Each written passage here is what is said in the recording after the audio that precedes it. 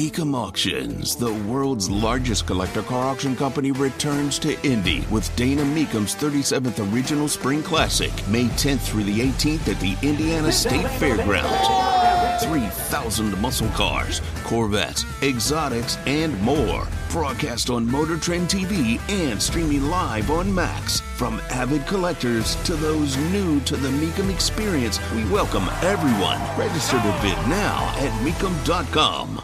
It wasn't Beast of Burden. That wasn't the Stones song.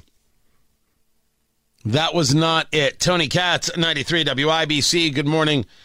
There was a Rolling Stones song that I wanted to play for the music moment today. And I'd heard it. I was like, that would be good. I can't remember the name of the song. And then as I was searching for it, I came across another song. I'm like, ooh, that'd be great. Because, you know, squirrel. And so I'm going to go with that. But I can't remember what the Stones song was. It was not Beast of Burden, because Beast of Burden would not even be on my top 100 list of Rolling Stones songs. A Harlem Shuffle would be on my list before Beast of Burden. I don't like any part of the song at all. But people are saying to me, what could it be? Time Is on My Side. It's a good one. Get Off of My Cloud. Not a good one. I'll figure it out. You figure out this. The popcorn moment. Let's go. It's the story you need to hear to believe. Then grab your popcorn, because there is more. This is Robert Reich, former labor secretary under Bill Clinton. He's decided that his career is as a professor, because he has something to teach, and as a pundit. And he wants Joy Reid to know on MSNBC that this economy that we're all in is super terrific awesome. They are trying to deflect attention from the fact that the economy is great. It's the Goldilocks economy. I'll tell you, I've been watching or participating in economic policy for at least 30 years, and I don't recall an economy that is this good. But the American public, the Republicans basically want to, what, do they want to talk about wokeism? What is that? They want to talk about critical race theory? I mean, I don't think most of the country really cares about this stuff, but it is a deflection that, at least among certain people in certain parts of this country, is deflecting attention from what's really going on. That's a lot of hate. That's an outrageous amount of hate that Robert Reich has for you. It's a Goldilocks economy, and look at you, focused on wokeism. What is that? That's not even a thing. They start the culture war. You respond to the culture war, and they say, why are you fighting a culture war? Robert Reich is a fool. You could put Robert Reich in the Paul Krugman category. This is full-on ignorance, and that was a lie. That was a very hateful thing to say. Are you not capable of noticing issues with this economy? Are you not capable of noting the lack of manufacturing? Are you not capable of noticing what's happening the world over regarding global recession, that Europe is in recession, that China is building less and less because there are less and less orders?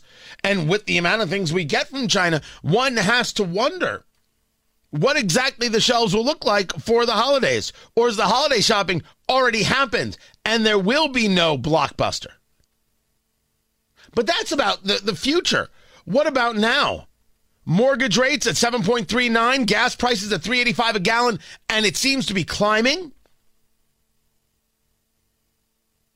Inflation went up last month.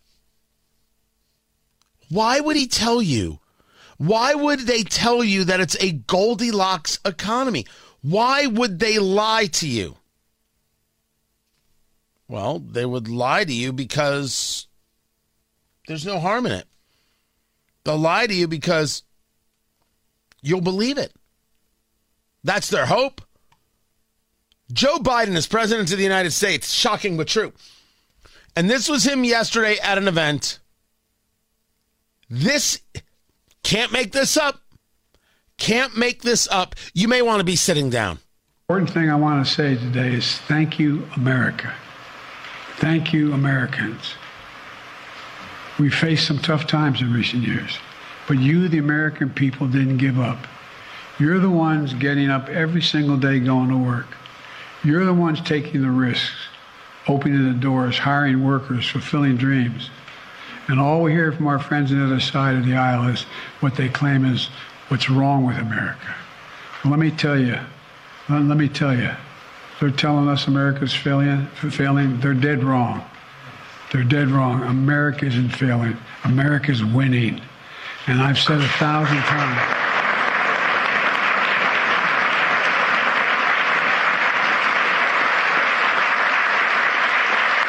I've said 1,000 times. There is no quit in America. Name me a single objective we've ever set out to accomplish that we've failed on. Name me one in all of our history. Not one. Afghanistan withdrawal? I'm sorry. You said name you one. I named you one. I love a good, inspiring tale about America and its greatness and its people, if only because I believe it and I share it daily. But maybe if you're going to make that claim, you should take a look at your party. You should take a look at your acolytes. You should take a look at your supporters who attack capitalism, who attack the nuclear family every day. Every day. Tell me again how America is winning with that level of attack and then lying about the economy and where Americans really are. Janet Yellen telling people that people feel good about their individual economy, even if they don't feel good about what's happening in the country. We want it to be good. It's hard for things to be good when you start with a leadership position that says America bad, and the acolytes say not only bad, disgusting, bigoted, racist, and hateful.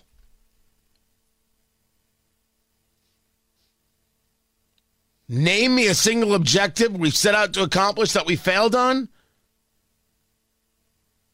How about the things that we have accomplished that are failures? America is nothing but opportunity. Nothing but opportunity, I believe, still. But you seem to be squawking about something that your party doesn't believe in, Joe, Mr. President. And that's what makes your commentary wholly unbelievable.